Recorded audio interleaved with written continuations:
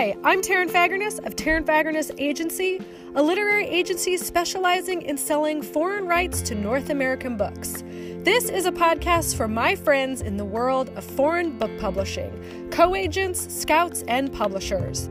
And I'll be telling you about my favorite books from my catalog.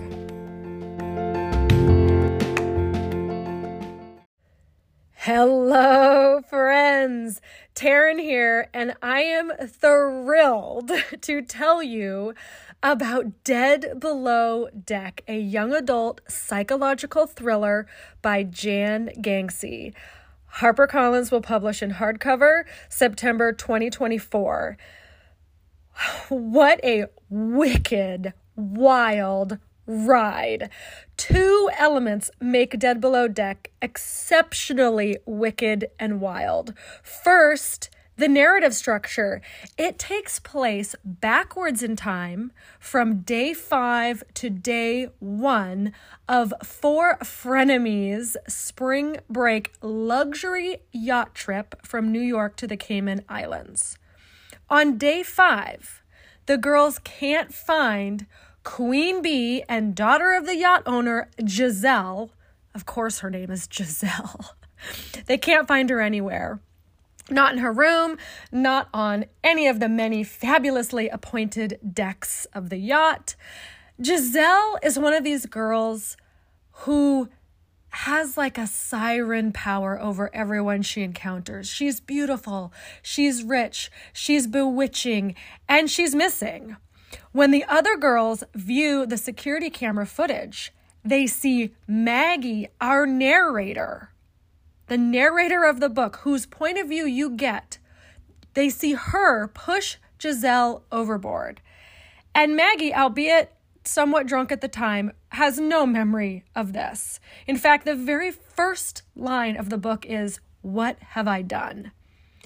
Maggie also has Giselle's journal, a bunch of cash, and a mysterious letter in her room safe. What the hell happened? As the book moves backward in time, we see it all unfold, which brings me to the second reason Dead Below Deck is exceptionally wicked and wild, and that's the girls. Giselle is diabolically manipulative. Just how manipulative unfolds as the narrative unfolds. Maggie has been lying to her new friends about her family and history for months, but why?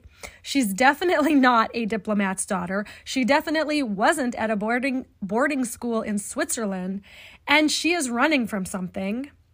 Vivian is the kind-hearted Instagram influencer with a connection to Giselle's famous dad's new hot wife. Emmy is Giselle's best friend who would do anything for her and is ever suspicious of Maggie.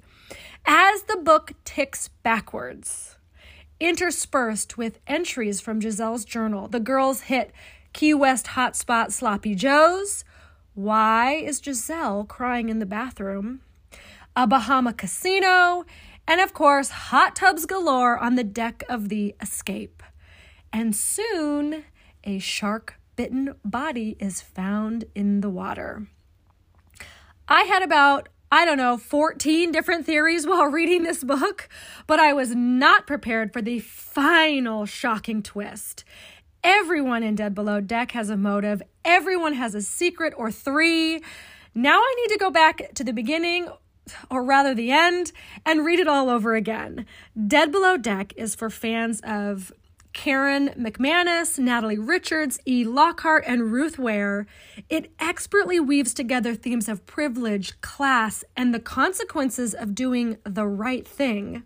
Plus, it is ever so fun to ride a super fancy yacht drinking champagne and eating canapes. I know you will love Dead Below Deck by Jan Gangsei.